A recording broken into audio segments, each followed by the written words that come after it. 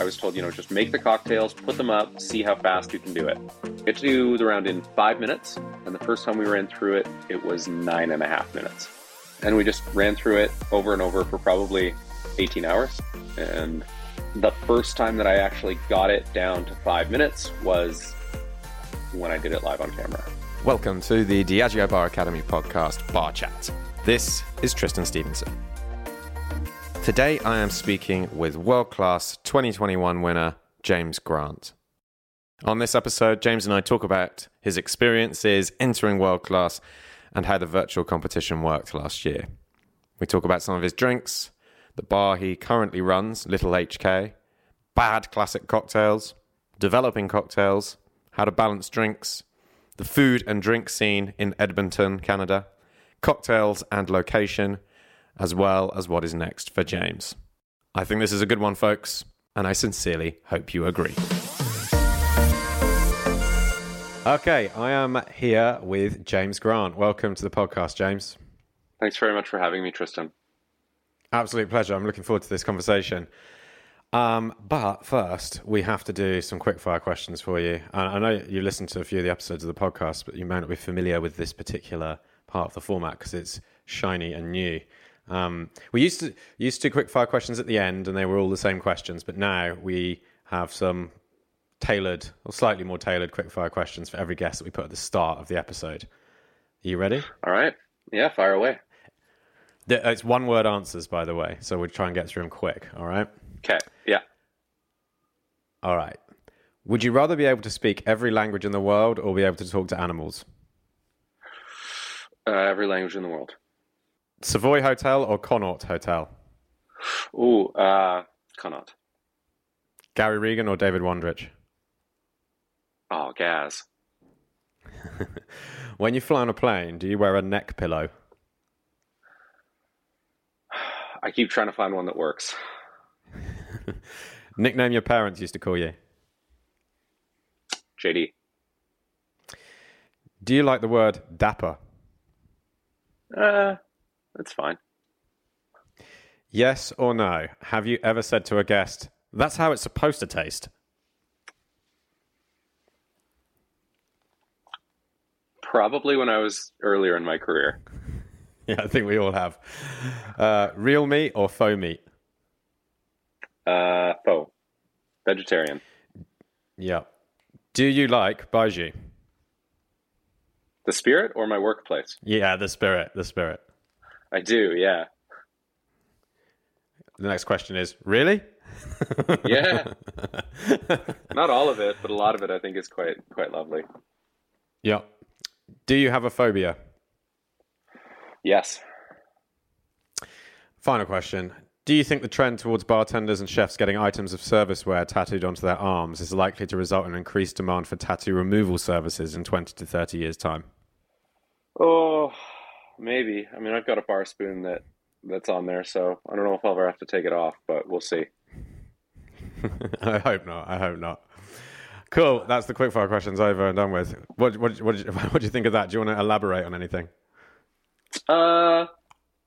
No, they're pretty good. They cover a lot of bases. I do cringe at the idea of having told a guest that's how it's supposed to taste, because that probably means it tasted horrible. I know, right? If that's how it's supposed to taste and they didn't like it, then it probably wasn't right. Yeah. Yeah, I'm not doing my job properly. Yeah, although I suppose there's that could happen legitimately with certain strong drinks, like an old fashioned or a Negroni, that are well known, but a guest has perhaps never ordered it before, and then they get it and they're like, "This is undrinkable," because they've never had anything like that before. I think there's also some specific classics that just are quite bad cocktails. Go on then. I used to have a guest that would order an arsenic and old lace, which I think no matter which way you slice it, it's a pretty bad drink. It's like, what's in it? Is it dry vermouth, violet liqueur, absinthe, gin maybe? It's it's like a glass of perfume. There's a lot of those drinks, aren't there, from that sort of post-prohibition era, I'm going to say, maybe a bit of pre-prohibition as well, where you had like just any mixture of liqueur and sweet things and then maybe some gin or some other spirit kind of thrown in there, possibly vermouth. And then and you're like, how? Like, this is just kind of like grabbing any bottle and mixing it together to assume that you're then a cocktail bartender. Oh, yeah. And I think that, as we all come up as bartenders, I think we all had that habit of keeping our recipes in a little notebook, like whatever we made up on shift. And we were like, oh, this is pretty good. Put it in a notebook. And sometimes I wonder how many of these very, very old cocktail books were the equivalent of a 1920s bartender. So I don't know if they're all necessarily hits. I think you're absolutely right. Definitely some of my research into old books, you're like, who put this together exactly? I mean, there's a lot of old cocktail books aren't really put together by bartenders. It's often like journalists or socialites or sort of just notable figures of the day, like publicists and marketeers and things like that. And, we kind of like analyze these books in detail and take everything that's written there as verbatim, like, right, this is the archetype, this is the way it needs to be made. But then they're also full of errors, like inconsistencies with measurements, or some books have got like more than one recipe for basically the same drink, and it does kind of point to, like you say, idea that someone's just handed over a load of scrawled notes. The Savoy book is so funny for that. A few years ago, when I was getting ready for the World Clash national finals here in Canada, one of our challenges was based around the 1920s. It was a Tanqueray 10 challenge based around the 1920s, and I was like, oh, I'll do kind of a little menu inspired by the Savoy, and I kept going through it, and I kept finding drink after drink after drink that was like Italian vermouth, French vermouth, gin, curacao, maraschino, absinthe in like some sort of weird arrangement. But it was essentially the same cocktail over and over and over again. I think probably there was a temptation for bartenders to just throw the kitchen sink at a cocktail as well. It's like, we've got this new liqueur, we've got this fancy vermouth, we've got dry gin or whatever it might be. So let's just put it all in the same cocktail because that's surely what you want, right? Yeah. And that's probably what a lot of guests were asking for. Yeah, exactly.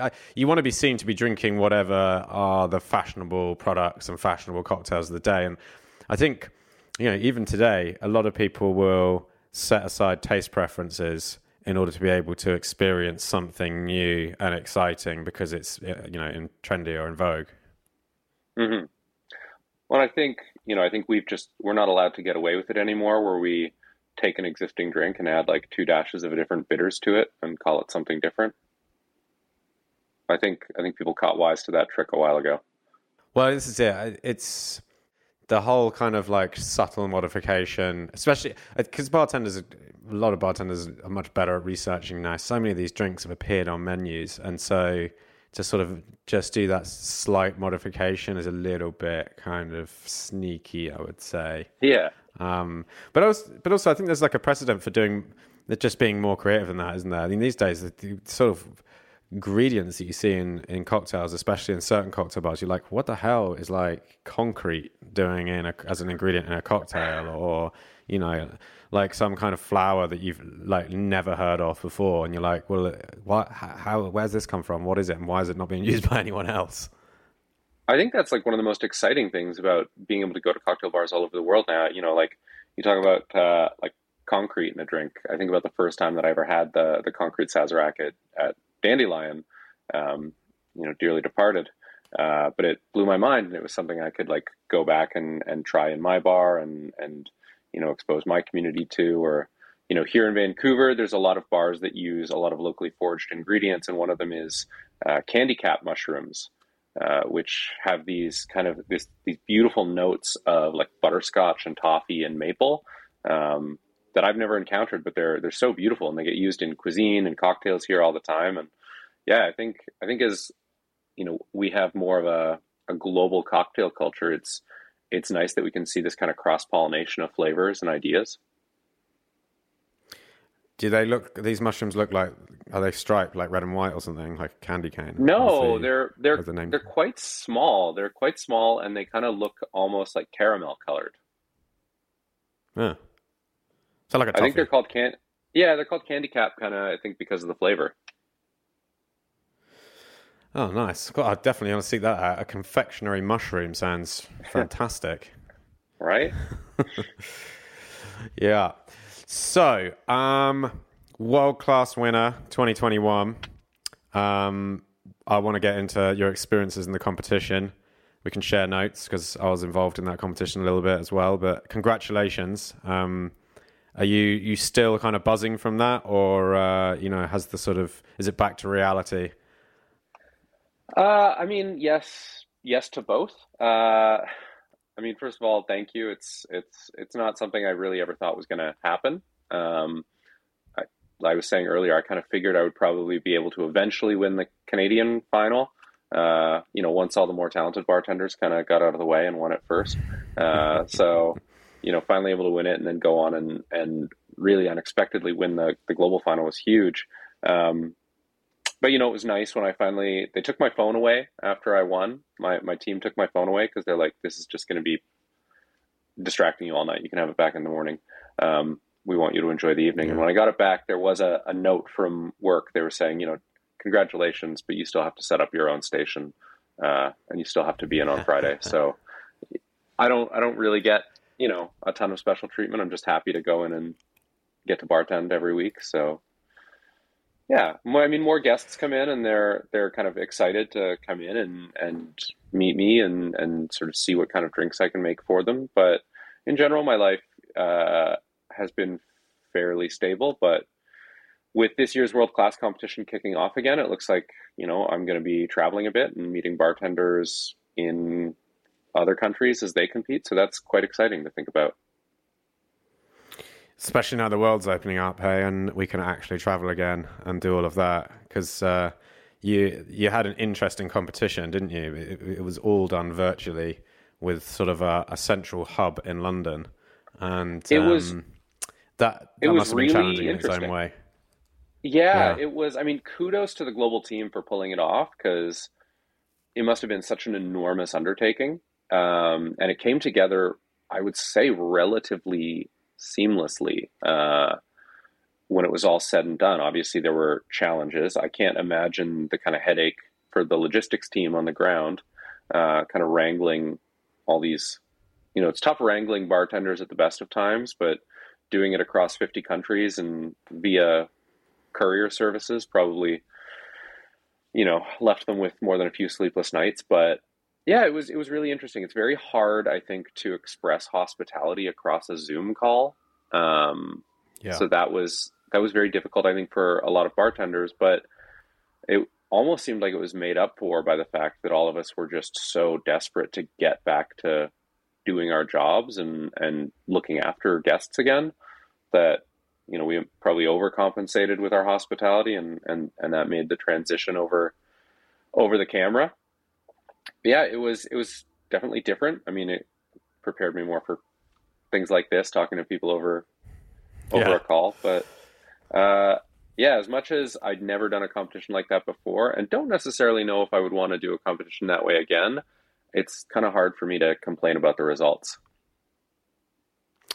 Yeah, absolutely. So, just to recap for anyone who's not familiar with the competition and certainly not familiar with how it went last year, um, about 50 bartenders in total from all over the world. How many different rounds of competition were there? So I believe there were seven challenges. One of them was sort of split into two parts, but there was a Kettle One community initiative, involved a pre-submitted video component, and then a cocktail made live on camera for judges. The goal was put together an initiative that identified an issue in each bartender's community and address it somehow. So some bartenders looked at food insecurity, some bartenders looked at environmental sustainability. I looked at working with an organization in my home community that helped alleviate the kind of major issue of people suffering from homelessness in my community. Um, Yeah. so I had a cocktail that was served at venues across the city, a little bottled kind of espresso martini variation, and it was paired with a piece of vintage glassware, and all of the proceeds for that went to this organization that moves individuals into safe, sustainable, ongoing housing and allows them to sort of furnish it for themselves, sort of gives people agency back when they haven't had it in quite a long time. And that organization just does such incredible work in my community. I was happy to be a part of it. There was also a challenge with Don Julio, the Don Julio Subterranean Serve. So that involved pairing Don Julio tequila with an ingredient that grows underground in the same way that agave does. So for that challenge, I based mine on sunchokes and ended up doing this very weird vegetal variation on Jeffrey Morgenthaler's tequila and cherry eggnog. Tried to give the judges a little bit of holiday hospitality, considering we'd all been kind of unable to see family over the holidays that year. It's weird to think, it's not that long ago, but we were under such intense restrictions during that period of pandemic. Sunchokes? So sunchokes, they're also called Jerusalem artichokes. Okay, right, got you. Yeah, just these really beautiful, nutty, kind of rich and sweet root crops. There was also a Tanqueray masterclass. So the goal was to put together a 6-minute video that the judges would watch, and they would make the drink themselves. And they would sort of judge how good the drink was and how well the competitors did at kind of guiding them through the process of making it, which, once I found out who my judges were for that, it was a little bit of added stress. I had my predecessor, Banny, the 2020 global winner, and Agoperone, so no stress. But so that was quite fun. And what did we have after that? We had the Johnny Walker Highball Challenge. So we were tasked with creating a non-alcoholic cordial that would be paired with water and Johnny Walker Black Label, blended whiskey, and carbonated. So we were tasked with creating a highball that represented our community. So I wanted to capture the flavors and aromas that were coming out of the city that I lived in at the time. Through Edmonton, there is this massive ribbon of uninterrupted green space that runs alongside the major river that kind of bisects the city. And it was right when all of the plants were coming into bloom. So I harvested spruce tips, so the fresh buds from spruce trees, which have this really beautiful tropical green, almost kiwi-like flavor. Fresh lilac, which is a beautiful light white flower. And I actually took some charred pine boughs, which when you burn them and char them, they kind of take on a very earthy, almost cardamom flavor. And then flavored that with a little bit of maple syrup and created something that, I felt was very representative of where I came from, and then finished it as a garnish with a little candied baby pine cone, which is kind of a traditional Scandinavian confection. But if you get pine cones when you're young enough, you can actually candy them, and they have this spongy little texture and quite this kind of resinous, woodsy character. So it was pretty fun all told. And yeah, it was, I think that was the thing. That sounds like a trip to Canada in a glass. That one does. Basically, I mean, that was one of the few of my challenges that was broadcast during the live broadcast, and seeing again, I had Hannah Lamphere and Agoperone as judges for that, and when asked, Signor Peroni, he said, have you ever been to Canada? I think this is what it's like. What stressed me out so badly is at first they didn't think they could eat the pine cone, and I was like, no, they have to eat the pine cone. That's such a big part of it. And finally, they reread the instructions and each took a little bite. So a little bit of stress, but I think it paid off. And then the final challenge was the top 10 speed round, the Tale of Two Malts challenge. So 4 drinks, 2 single malts. Yeah. And there you go, the win, which is amazing. It's what was incredible about the setup was that, like you say, you've got 50-odd bartenders all scheduled to live stream into a studio in London on time, and this requires all this sort of technical stuff to work across all these 50 different locations, and of course locally. And then you've got avatar bartenders who are there. Yeah, like building all the recipes. Yeah. So yeah, simultaneous to that, every bartender is assigned a bartender locally who's received ingredients, assuming things have gone as they should have done. And I know there were some ingredients that didn't turn up or got held up in customs or whatever. And they are then making the cocktails. That you'll have already had a sort of briefing period with them, right? To go over exactly what it's supposed to look like and taste like and everything. Well, no, not really. Like we had submitted instructions, we'd submitted photos, Yeah. and if they had any questions, they would go through the Okay. logistical team, and the logistical team would relay those questions to us, and then we would send back the answers. But I never got to interact with any of the Avatar bartenders while I was actually competing. I've since been able to meet some of them when I was in London. I made a point of seeking some of them out at their bars and thanking them profusely because, Yeah. thank God They obviously made these tasty for drinks, me. right? Exactly. Yeah.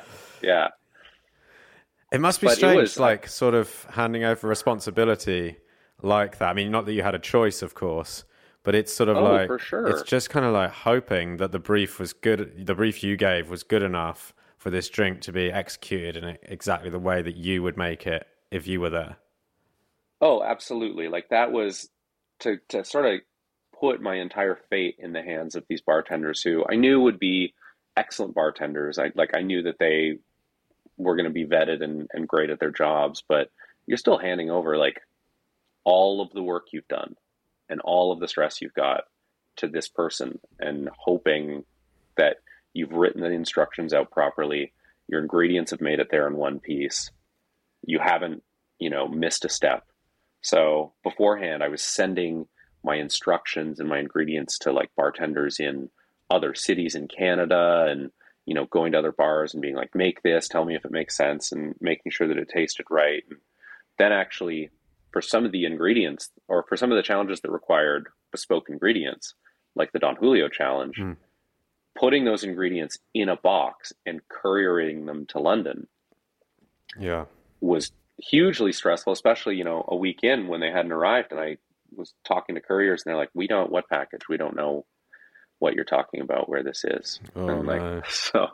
so many kind of sleepless nights trying to figure out how, if these ingredients don't arrive, how can we make them from ingredients in the pantry? Cause, I had been working with a chef here that I collaborate with a lot. And some of those ingredients had gone through, a rotary evaporator or a centrifuge or, a Paco jet and a vac sealer. And it's just like, those don't exist in the prep room on site. So yeah.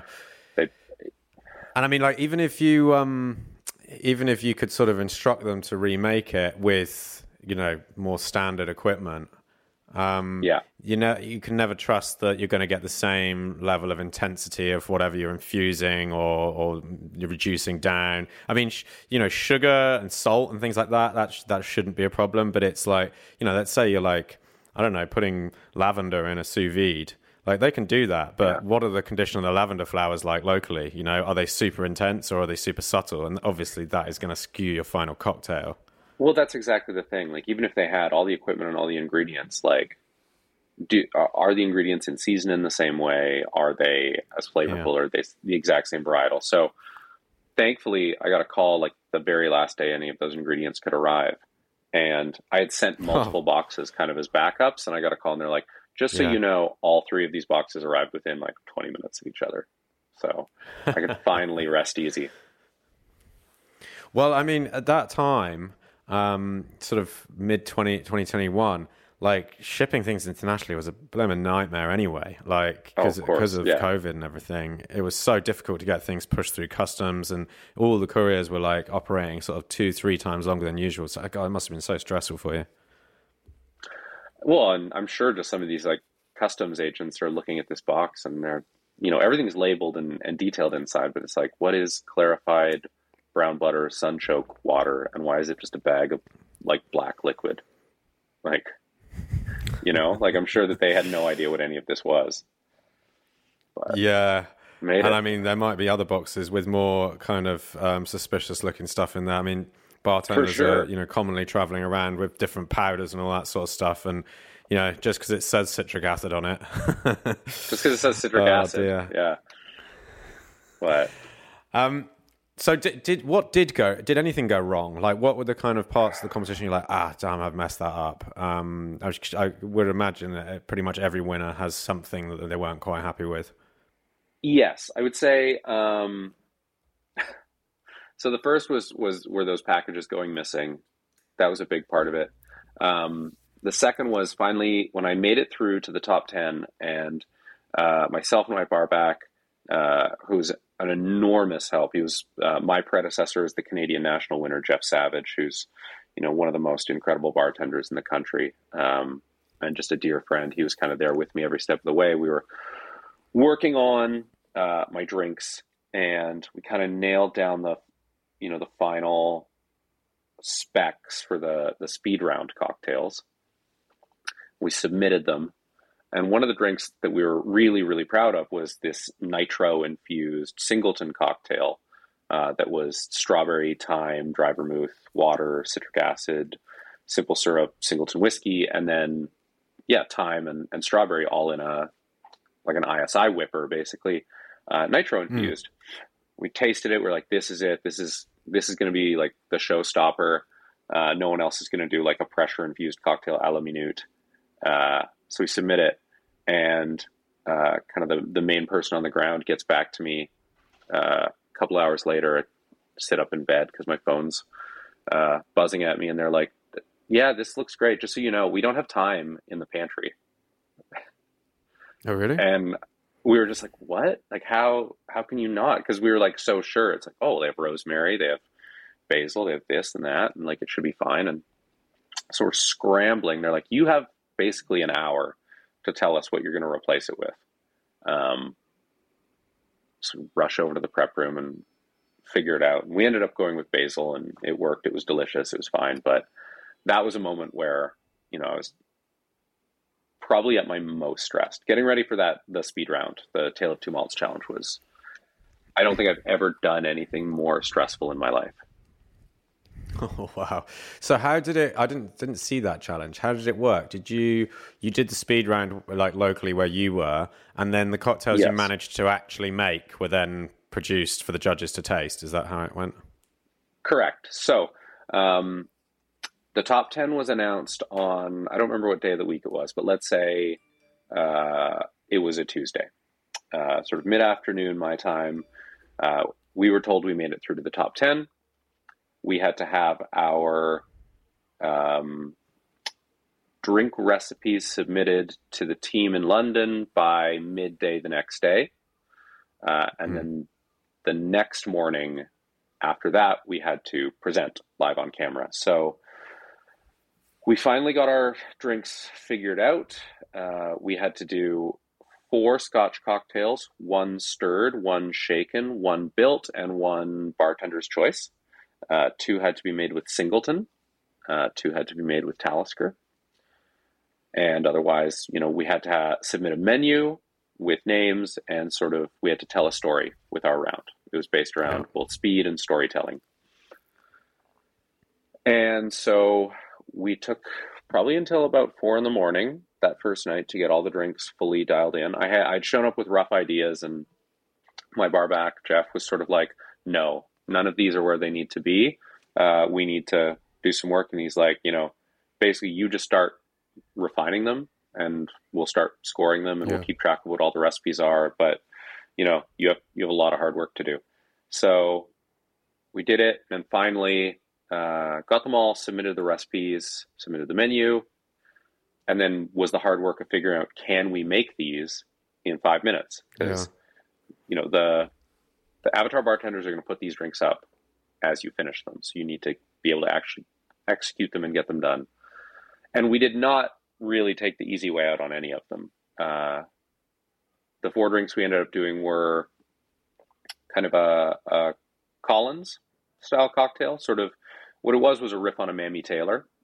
So that was our shaken cocktail. It was like ancho chili liqueur, maple syrup, lemon juice, ginger ale, and Singleton of Dufton. A little bit of Angostura bitters.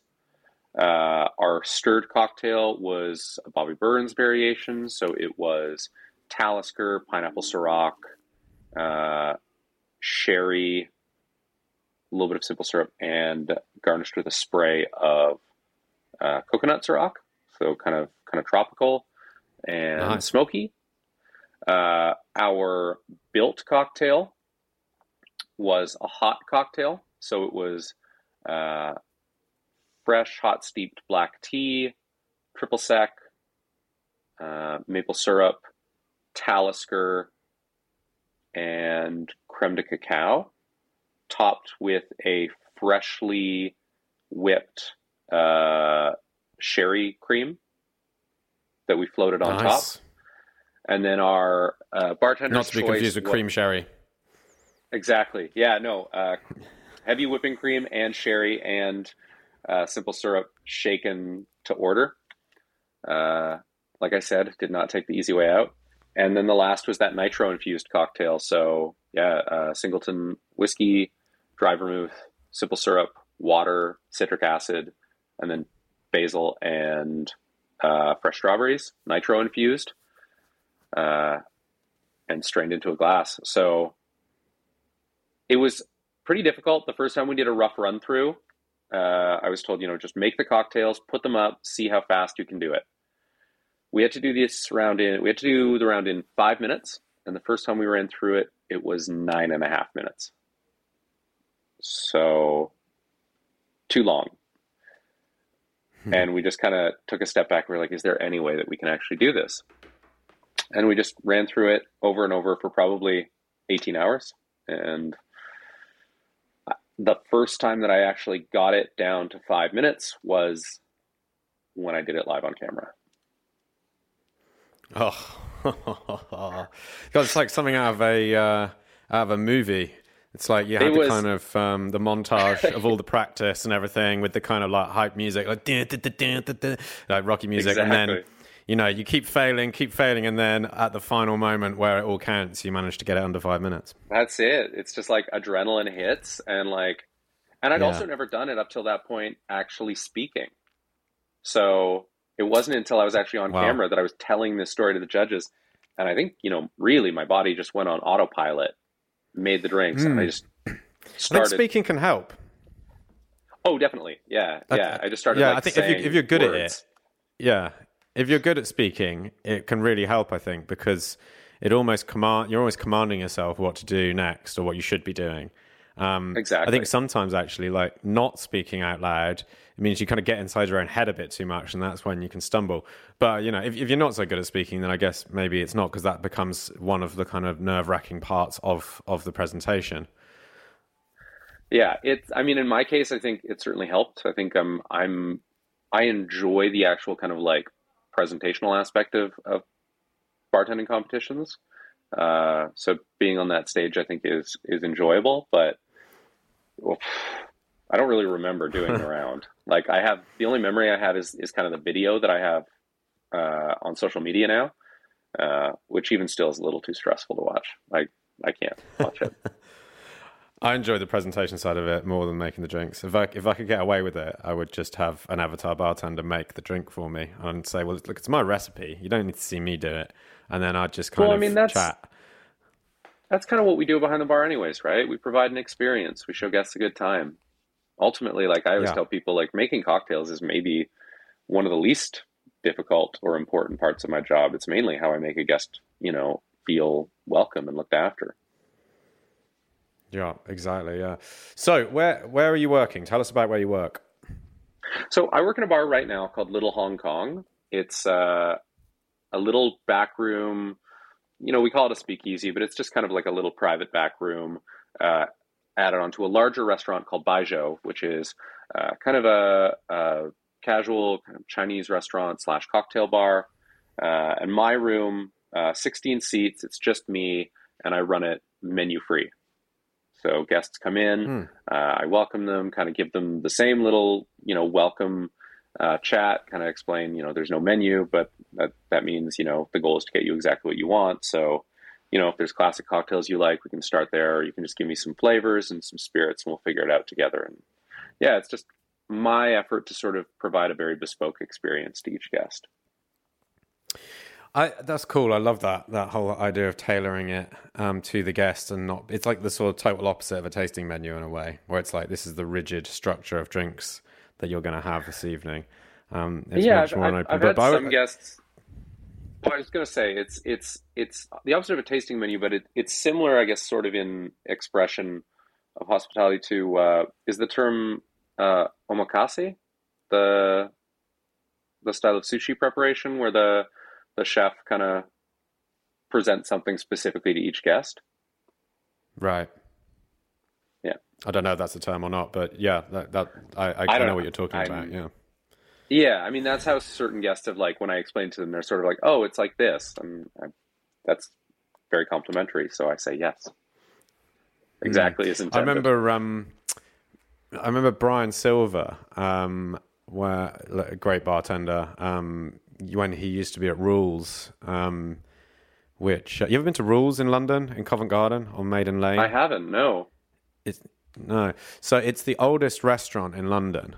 And it's not that old, weirdly. You'd think, oldest restaurant in London, what is that, like 400 or 500 years old? And it's like 140 years old or something, 130 years old. I mean, it's old. Okay. But yeah.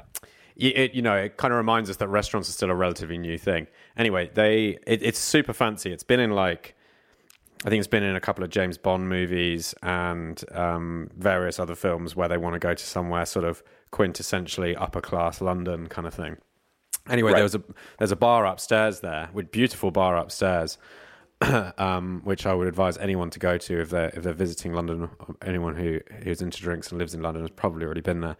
And Brian Silver used to be the bar manager there, and he would do exactly that. You'd walk in, and it was, I don't know, it'd be interesting to see how your style differs to his, but it was almost like a sort of education on flavor and cocktails, where he was demonstrating how things mix and you were getting to taste the sort of fruits of that. So it wasn't so much as like, what's your mood like? What do you want to taste? But it would sort of flow with the conversation. You'd be like, oh, I like the taste of that. And he'd go, well, if you like that, you'll probably like this. And actually, I should put you through a drink together with that and that kind of thing. And it's just a wonderful personal experience that, is very memorable because here I am recounting it years later. I mean, I think I'm a very strong proponent of, that sounds wonderful. And it sounds very much like exactly the kind of experience that, I think can come out of that style of service. And it's, when I'm training young bartenders, one of the things I always tell them is, people won't always remember what you made them, but they will always remember how you made them feel. And, oftentimes, like, I don't even necessarily remember what I made for a guest for their first round. They might, at the end of the night, say, like, can you make me the second drink that you made me tonight? And I'm just like, no, probably not. But if you tell me what you asked for, I can probably make you something kind of close to it. It's the room that I run is, I wish it could be a bit more of kind of a let's call it like an elegant education in flavor. But oftentimes, when there's 16, 18 people in the room and it's just me and they're all ordering kind of bespoke dealer's choice cocktails, the room gets a little wild, which is nice in certain ways. Like, everyone's kind of packed in there and they're getting to know one another and everyone's making friends. It's kind of the best of what a bar room can be, is that, that kind of third space. But yeah, convivial, because it's a small number of people, I guess. Everyone gets talking to each other, right? Exactly. And everyone kind of wants to know, because everyone's got a different drink in front of them. Everyone wants to know, like, oh, like, what did you get? And, now that, before the times of COVID, people would be like tasting one another's drinks and they'd be like, oh, I want what they had, or can you make me something more like that? And it's just, it's a very fun room to be in. Do you have to challenge yourself to not kind of gravitate towards certain formulas, or do you have the opposite question really? Do you have certain favorites that you will just deploy? When someone asks for a sort of a style of drink that's commonly asked for, kind of thing. Well, that's the trick of running a bar with no menu, right? Is that, as I think a lot of like seasoned bartenders know. And I'll tell this to guests when they ask, but there really are only like, 9 or 10 cocktails, really. Everything else is just a variation. Like a martini and a Manhattan are basically the same thing. It's just a matter of, what kind of mood you're in and what ingredients you want to combine. But, for what I call sort of like in like starter cocktails for people, if they've just sat down and, they're not necessarily sure what they want to drink, or they are, they order a classic, obviously that's what I'll make. But I do get a lot of people that come in who are interested because they've maybe heard that, I work there, or a friend is bringing them in who's more interested in cocktails than they are. For people that maybe don't have a lot of experience with cocktails, that's when, I'll start kind of asking, like, do you prefer something more on the citrusy side, more on the kind of, spirit forward side? Do you want something tart or sweet? And, you ask kind of the basic questions that we always ask. But there are definitely drinks that I gravitate towards as starter cocktails. So I think something like a White Lady is such a like beautiful classic cocktail that is very difficult for, I think, anyone to get mad at, whether you're a seasoned drinker or an absolute novice at cocktails. It's just like, it's light, it's clean, it's citrusy, it's bright. By the same token, like I think something like a Bobby Burns for a lot of drinkers who prefer, their kind of old-fashioned Manhattan style, I'll often start them with a Bobby Burns because it gives me the opportunity of saying, like, I know you like stirred-down cocktails, but do you like smoky flavors? Do you like kind of richer, more fruity flavors? And that'll kind of dictate what whiskey I use for it. And then, you have your whole range of kind of builds, whether it's, a last word spec, which is pretty versatile, or I think the Bobby Burns spec is actually very, very versatile of using, a spirit, a lengthener, and a small amount of a modifier. So I go to a lot of those kind of, I guess, like improved classic builds. Like rather than making a sour all the time, I might make, a daisy variation. Rather than making, a Manhattan or a martini variation, I'll do like a Bobby Burns riff. It must be a great way of coming up with new recipes and sort of testing stuff out, because you're effectively getting guests to sort of pay for your experiments. Like, if you think, right, they want a long cocktail, but they also like dark spirits, cool. I'll do a sort of Rob Roy formula, but I'll lengthen it out with, soda and maybe an additional liqueur. Or I'll, mix it with apple juice or something that's seasonal or whatever.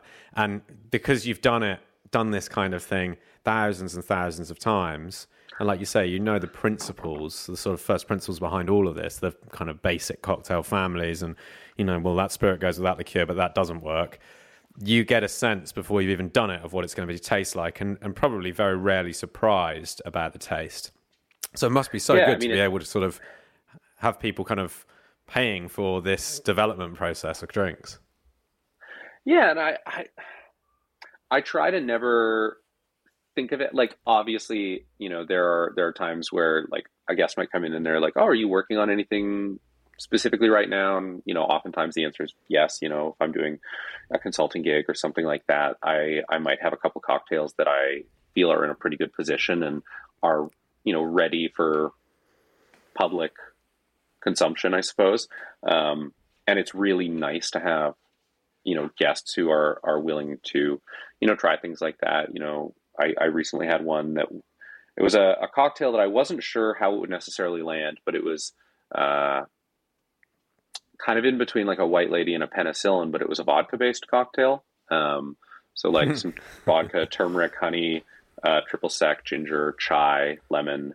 And it was a cocktail I've been working on for another menu. And I thought it was quite good, but I wasn't sure how, guests would react to having this like very kind of full flavored vodka cocktail that normally would be, made with a whiskey when you kind of looked at it on paper. And, it landed really well. Like guests were really happy with it. At one point I was like, half of the bar is drinking this cocktail. So I think we can probably go ahead and call this one finished. So it is nice, but I do try to, I'll never take like a really wild swing on a guest's order because I think, they're kind of paying a premium for my services. I don't want to risk it with a cocktail that I'm not 100% sure of. So, as much as I've done Yeah. this 1,000 times, I'm still strawing each drink and still making sure it tastes good. And like you say, like I don't get a lot of surprises, but it definitely happens. Like, I'd say at least once a week or so, I try to make something and I'm like, this needs to be adjusted, or outright I'm like, this is not going to work and we just have to start from scratch. So happens to the best of us. Does everyone drink cocktails? Is it Nope. pretty much 100% cocktails? No. Nope, not at Everything, all. wine, beer. Especially when I do private parties in there. Oftentimes, I'll have a private booking of say 16 people, and the people that made the booking might be, interested in cocktails, or they might have, they just want a private room, or they've heard, good things about, my work in there. But other members of the party maybe have never had cocktails, or they're not interested in that. And so, I'm always happy to grab them, wine or beer from the main room, or try to ease them into cocktails, or even do something non-alcoholic for them. But yeah, ultimately, like even when someone comes in, they're like, I just want a highball. It's funny because it'll be like other members of their party will sort of, say like, oh, you can't ask him for just like a vodka soda. Like you got to ask for something better. I always have to say, I'm happy to make you literally whatever you want to drink. My job is to make the drinks and host you. It's not to judge what you order, and it's not to drink them myself. So yeah, whatever you want, we'll make it. What's Edmonton like as a sort of food and drink city? Is it a big thing there, or are you sort of a relatively, unique entity within that town? No, I mean I'm really not. Edmonton is so within Canada, it's a relatively small market. So a small market within what is globally a small market. We're about 1 million people, but geographically we're also quite isolated. We're quite far north, and historically we've kind of always been off of bands' tour routes, or big gallery shows typically wouldn't come through. They would go south to another large city nearby. And so our food and drink and music and arts communities have always been very independent and always had to kind of DIY everything. Like there's this very, very kind of fierce pride in how creative and well developed all of these communities were in Edmonton. And so like the food and drink community really took to that attitude when cocktails first started kicking off. At this point, probably about 10 years ago, there were a couple of just incredible cocktail bars that opened that developed a really tightly knit community of bartenders that have now spread across Canada. Like being here in Vancouver right now, there are Edmonton expats running bar programs all over the city.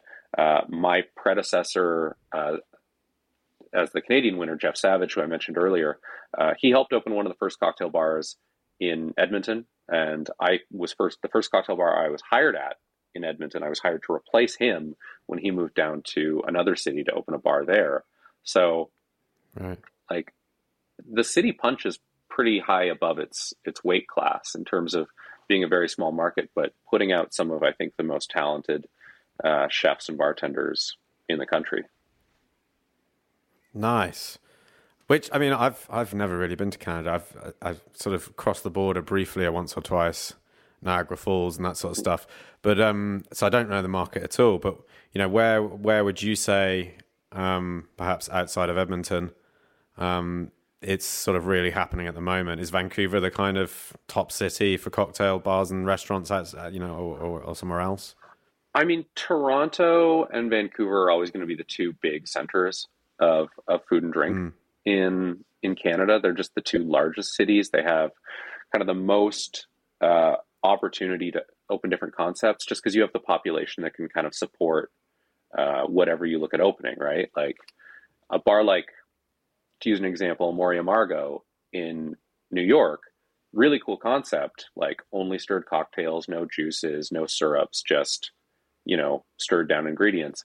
Really cool. but it's also in a city of like what, 8 million people, can easily support such a niche concept. That couldn't necessarily succeed in a city of 1 million people like Edmonton, but you can open weirder concepts in places like Vancouver, Toronto, even Montreal. Although Montreal being, such a French city, really has always marched to the beat of its own drum, both in terms of food and drink, but in almost every other capacity in Canada. And there's a couple of smaller outliers. Halifax is this tiny little university city out in the Maritimes, really far out in Atlantic Canada, but puts out some of the best bartenders and like some of the most amazing restaurants going right now. And they're similar to Edmonton in the sense that just like really small community, but very passionate, very driven, and very, very talented. Nice. Definitely overdue a proper trip. It takes ages to get around though, right? I mean, like a flight across Canada is like 8 hours or something crazy, isn't it? 6 hours maybe? Yep. I mean, for me to fly from Edmonton to Toronto to compete is 4.5 hours. Wow. Yeah. And that's like, to me, I consider that a pretty short flight. Yeah. You can get outside of Europe in pretty much every direction from where I'm from in 4.5 hours. When I lived in London, it was such a luxury to me that I could like get on a plane and be, in Spain in like an hour. Like that's so wild to me. What a treat. Yeah, we totally take that for granted here. Like it's not something that we actually action enough. The fact that you can be in Italy or Spain or, the Netherlands in an hour or two and in a completely different culture, well, not completely different, but pretty damn different. I always thought it was so funny when I would talk to like my flatmates living in London or when I was living in Scotland for school that people would, they would be like, oh, that's like 2 hours away. That's a whole day. That's a whole day of your time. And I was like, be there by like 10 in the morning. That's amazing. So you were in London for a bit, were you? I started bartending in London. Okay. Colin, give us a little bit of your backstory then. Maybe to start from the start. How did you get into hospitality in the first place? So I was living in London in 2013. I had just moved out of Canada. I really needed a change of scenery, a change of place. And at the time I was working in public relations. So I was doing like communications work and stuff like that. And I landed in London. I probably sent out 100 resumes for PR and communications jobs. And I didn't get a single call back. And eventually I figured I just needed to pay my rent. So I went on Google and I searched for bartender resume and I found a fake bartending resume and made up a bunch of bars back in Edmonton because I figured, well, they're never going to call international to check a reference and it's fine. I know how to pull a pint. I knew I couldn't fake making cocktails, but I knew I could pull a pint. So I sent out this fake resume and within like a day I had 30 callbacks and within a week I had a job locked down at a bar in Hampstead. Camden Town Brewery, which was an independent brewery in London, was getting ready to reopen kind of their flagship pub in Hampstead. So I was on the team for the Horseshoe. Yeah. So I was involved in the reopen of the Horseshoe. Times. Yeah. And it's like, that's where I started. And just like fell in love with serving people. That's so funny. You know that bar. You're the only bartender I've ever spoken to that knows that spot. Yeah.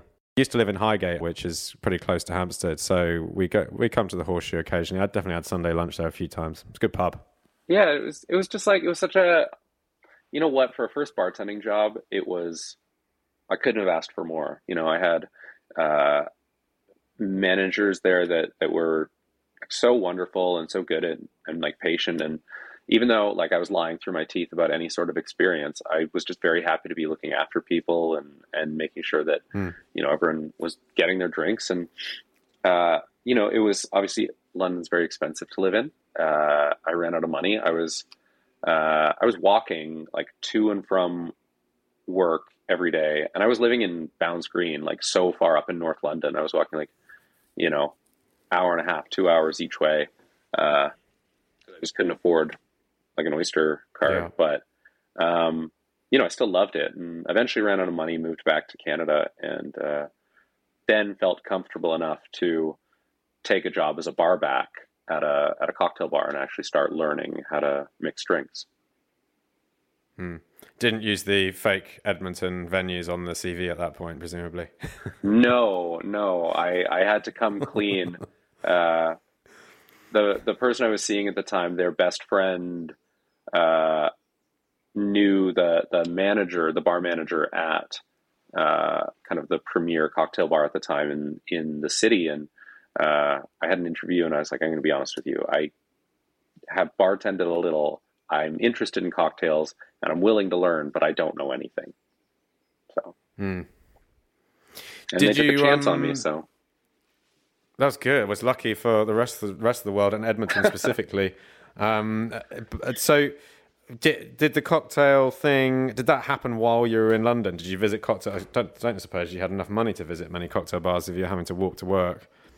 No, I didn't. I mean, I went to a couple, but cocktails were one of those things that, I'd seen the culture around it, and I'd been to certain bars, and like I knew certain drinks that I liked. So like a friend before I'd moved away had been a big fan of like a Sazerac, and so he'd make Sazeracs for me, and I was like, oh, this cocktail's really cool. Or I really liked, I'd go to bars and I'd order a Negroni, and I really enjoyed that. But even when I was living in London, I remember being at a big party at like our flat warming that my flatmates and I put on.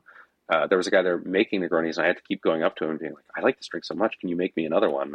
Like, because it was so wild to me that like, I couldn't remember what went in it. And so I reckon there's so many people who've had that experience with Negronis, like the first time they try it, because it's a bit of a Marmite drink, isn't it? I think so. Totally. Some people really like Campari and some people don't. But for those that do, when they're first exposed to it, they're like, oh my God, like, what is this drink? It's really How tasty. How do you make it? It's so must be so complicated.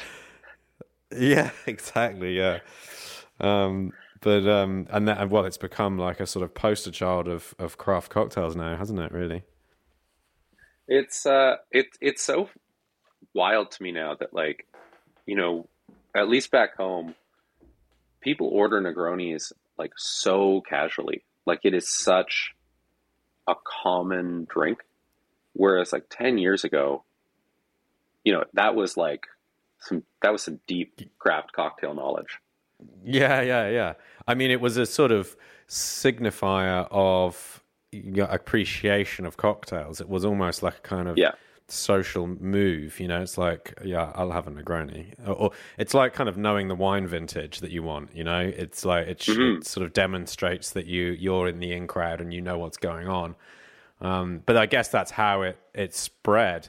It goes back to the whole thing of like, we can overcome taste aversions if we believe enough that we should be eating or drinking something. And I suspect that must have happened in Negroni for a lot of people. It's like, well, I think it also shows drink. How much kind of how much opportunity we have as bartenders to kind of shape the growing palate of our community. I think one of the most interesting things is going to different cities and sort of recognizing what call drinks are on different menus. Like when I go to London, two drinks that I always see on menus that I never see in Canada are obviously a Bramble and a Pornstar Martini. And you don't really see those in North America, but you see like Last Words everywhere, or you see, Naked and Famous everywhere. You don't see many of them over here, really. No, right? And it's, I think it's really funny when you can sort of identify drinks and trace them back to specific bartenders or specific bars in a community. Like there's two drinks that I feel like every Edmonton bartender at one point knew, and a lot of regulars knew, because they had been on an early menu at the first cocktail bar in Edmonton. And those two drinks were a Lafroig Project and a Last Mechanical Art, which are both pretty obscure modern classics. Like they're known. But I think one is from Cure in New Orleans, and one is from Bourbon and Branch in San Francisco. They're both kind of early 2000 cocktails. Like, if you're not familiar with them, like a Laphroaig project is kind of a very weird last word, using both chartreuses, maraschino, lemon juice, Laphroaig quarter cask, and peach bitters. It doesn't make any sense on paper, but it's delicious. Doesn't sound like Alaska I've never had one. It doesn't. It sounds pretty intense. It's quite intense. With Laphroaig thrown in. But it's like it's this drink that so many people order because bartenders got really excited about it.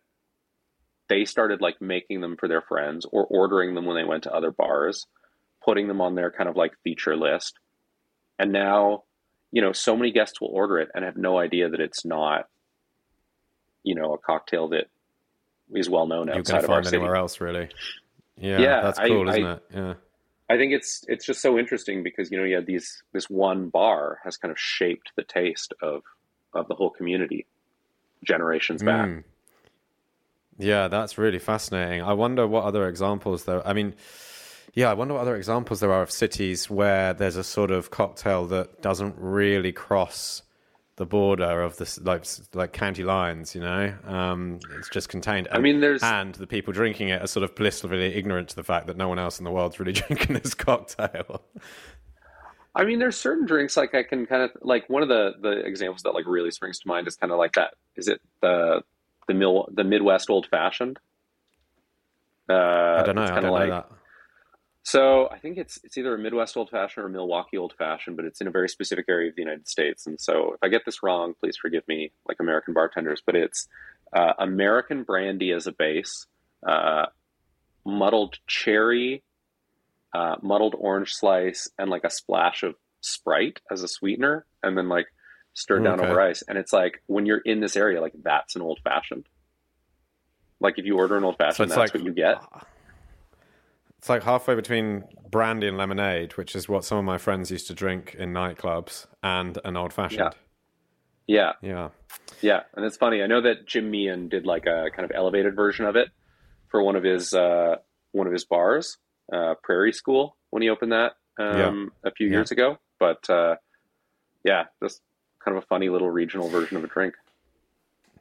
I think there's obviously drinks that certain bars become famous for. You're like, right, you've got to drink the sidecar at Harry's and all this sort of thing. And, most classic cocktails can be kind of attributed to a bar. But what you're talking about there that's unusual is when it goes beyond just one bar and becomes, like you say, amongst all the bars in the community. So it sort of becomes shared rather than belonging to that one venue. Yeah, and that's cool. Well, that's kind of similar to like I think what happens with a lot of Dick Bradsell's cocktails. Those are London cocktails now. That's true, but it's certainly all over the UK. It's interesting. It's sort of what does it take for the drink to become big enough to sort of leapfrog from one bar to, let's say, a dozen bars, but not so big that it goes to all the bars in the country or all over the world. There's obviously there's an escape velocity there that doesn't quite meet. And but it's fun. It's cute, right? That this sort of like becomes that drink of that region or city or whatever. Yeah, which I think is like, I think there's something so charming about that. Like, I also think like it's really cute when like a country as a whole adopts a cocktail, like Australia with the espresso martini, where it's just like that drink is everywhere. I think that's like so wild to have transplanted a drink like that, like all the way around the world and just like explode. Yeah, it's cool. When a country, we had it with, I don't know, what was it like in Canada with the mojito? I remember when I first started bartending, was just every other order was a mojito, and the UK certainly at the time, and I don't reckon it was going on in the rest of Europe, or at least not most of the rest. Was just obsessed with this cocktail, and to be a bartender in like 2001. 2002 was to basically be a mojito factory worker. That was it. You'd just stand there and build these things. I never went through a period where I went to work in the mojito mines, but like There's definitely, Uh, I'm trying to think what would have been like the big drink when I first started. I mean, when I was coming up, my community was really in the thrall of like brown, bitter, and stirred. It was a lot of like yeah. Boulevardiers, Negronis, Manhattans, those styles of drinks. Um, Also, weirdly, we made a lot of sherry cobblers, now that I think of it. Mm, mm, We had one yeah. kind of like bar manager that was like a really strong proponent of sherry right as that was starting to like, I mean, now sherry is everywhere in cocktail bars. Um, but he was sort of the first proponent of them in our city. And he's like, we're going to put sherry cobblers on the menu. People will love them. And much like 100 years ago, yes, people still love sherry cobblers. Um, but like being in a high volume bar and having to make, 20 sherry cobblers with nothing more than a Lewis bag and, you know, some cold draft Yeah. ice is nothing really slows down your production like that. I think guests, consumers will always be drawn to drinks that are quite labor intensive because it gives them a Yes, I've sense that noticed they're that really too. getting something for their money, you know? Yeah, yeah. Yeah. The success of the Ramos would Um, speak to that. yeah, exactly. Yeah, that's the perfect example. So, what is going on next? You're gonna embark upon a world tour or something of that ilk to kind of showcase your art and inspire the next world class bartender of the year. What's happening? I think that's the plan. So uh, we just finished up the first stage of the Canadian national finals here. We just did our Eastern and Western regional semifinals. So we have our national top 10. And in about a month, we will do our national finals in Montreal, and we'll have our Canadian winner. Canada is usually one of the first countries to get ours out of the way. Uh, and then at the end of May, uh, I am kind of on the road, sort of April. It looks like I might be heading on the road as well. I just got some travel requests come across my desk. Um, but yeah, starting to go out and judge other national finals. They're not all guaranteed yet, but it's looking like some spots in the UK, some spots kind of in the Mediterranean. But hopefully I can visit as many competing countries as possible. I haven't seen as much of the world as I would like. Certainly not as much of the cocktail world, kind of beyond Central Europe and North America. So yeah, my goal over the next year is to sort of see as many bartenders as I can, and yeah, just I don't know. To me, it's as, Milk it's it. as exciting. Yeah, it's just so exciting to be able to go out and like absorb all of the like inspiration from these bartenders. Like they're all so excited to be, in an industry that's coming back to life and being able to showcase their Yeah. creativity and their passion. Like I can't wait to see that. That sounds like what a prize. Mm. And then professionally beyond that, where do you see things going over the next 2 years, 5 years, 10 years? With What do you want to be myself, when you're older? Yeah. oh gosh, I'll be happy if I'm Yeah, with still yourself. Yeah. bartending. Um, it's funny, like from here, what everyone keeps telling me is they're like, "What are you going to do? You can do anything." And I guess that's true, but what I really love doing is bartending. So, if I Mm. have the opportunity to do that in a space, whether or not it'll be Edmonton, I don't know. I have a lot of close friends here in Vancouver. I have a lot of close friends in Toronto. I'm about to be able to travel to destinations around the world, and who knows, one of those might, really connect with me. Um, Yeah. for this year, I'm kind of going to enjoy the ride, but I don't really see myself moving out from behind the bar in any significant way in the next couple of years. It took me uh, 30 years to find the career that I really love, and I kind of want to do it as long as I can and help foster the next generation of bartenders and continue to serve guests. So, yeah, whether it's I end up owning a bar or just working as a kind of bar lead somewhere. I think I'm just very, very grateful to be able to, uh, look after people doing something that I love, which sounds like a pretty trite answer, but it's kind of the only one that I've got. So I'm sure that I'll be able to travel, and I'm sure I'll be able to continue to be involved in the world class program and do some consulting and, do all the things that are really fun extras in our careers. But really, I'm just excited to be able to finally, after 2 years, go back to bartending. I think we'll end it on that note. Brilliant. That's all for this episode. I really hope you enjoyed it. Do remember to subscribe to the podcast through your preferred podcast platform.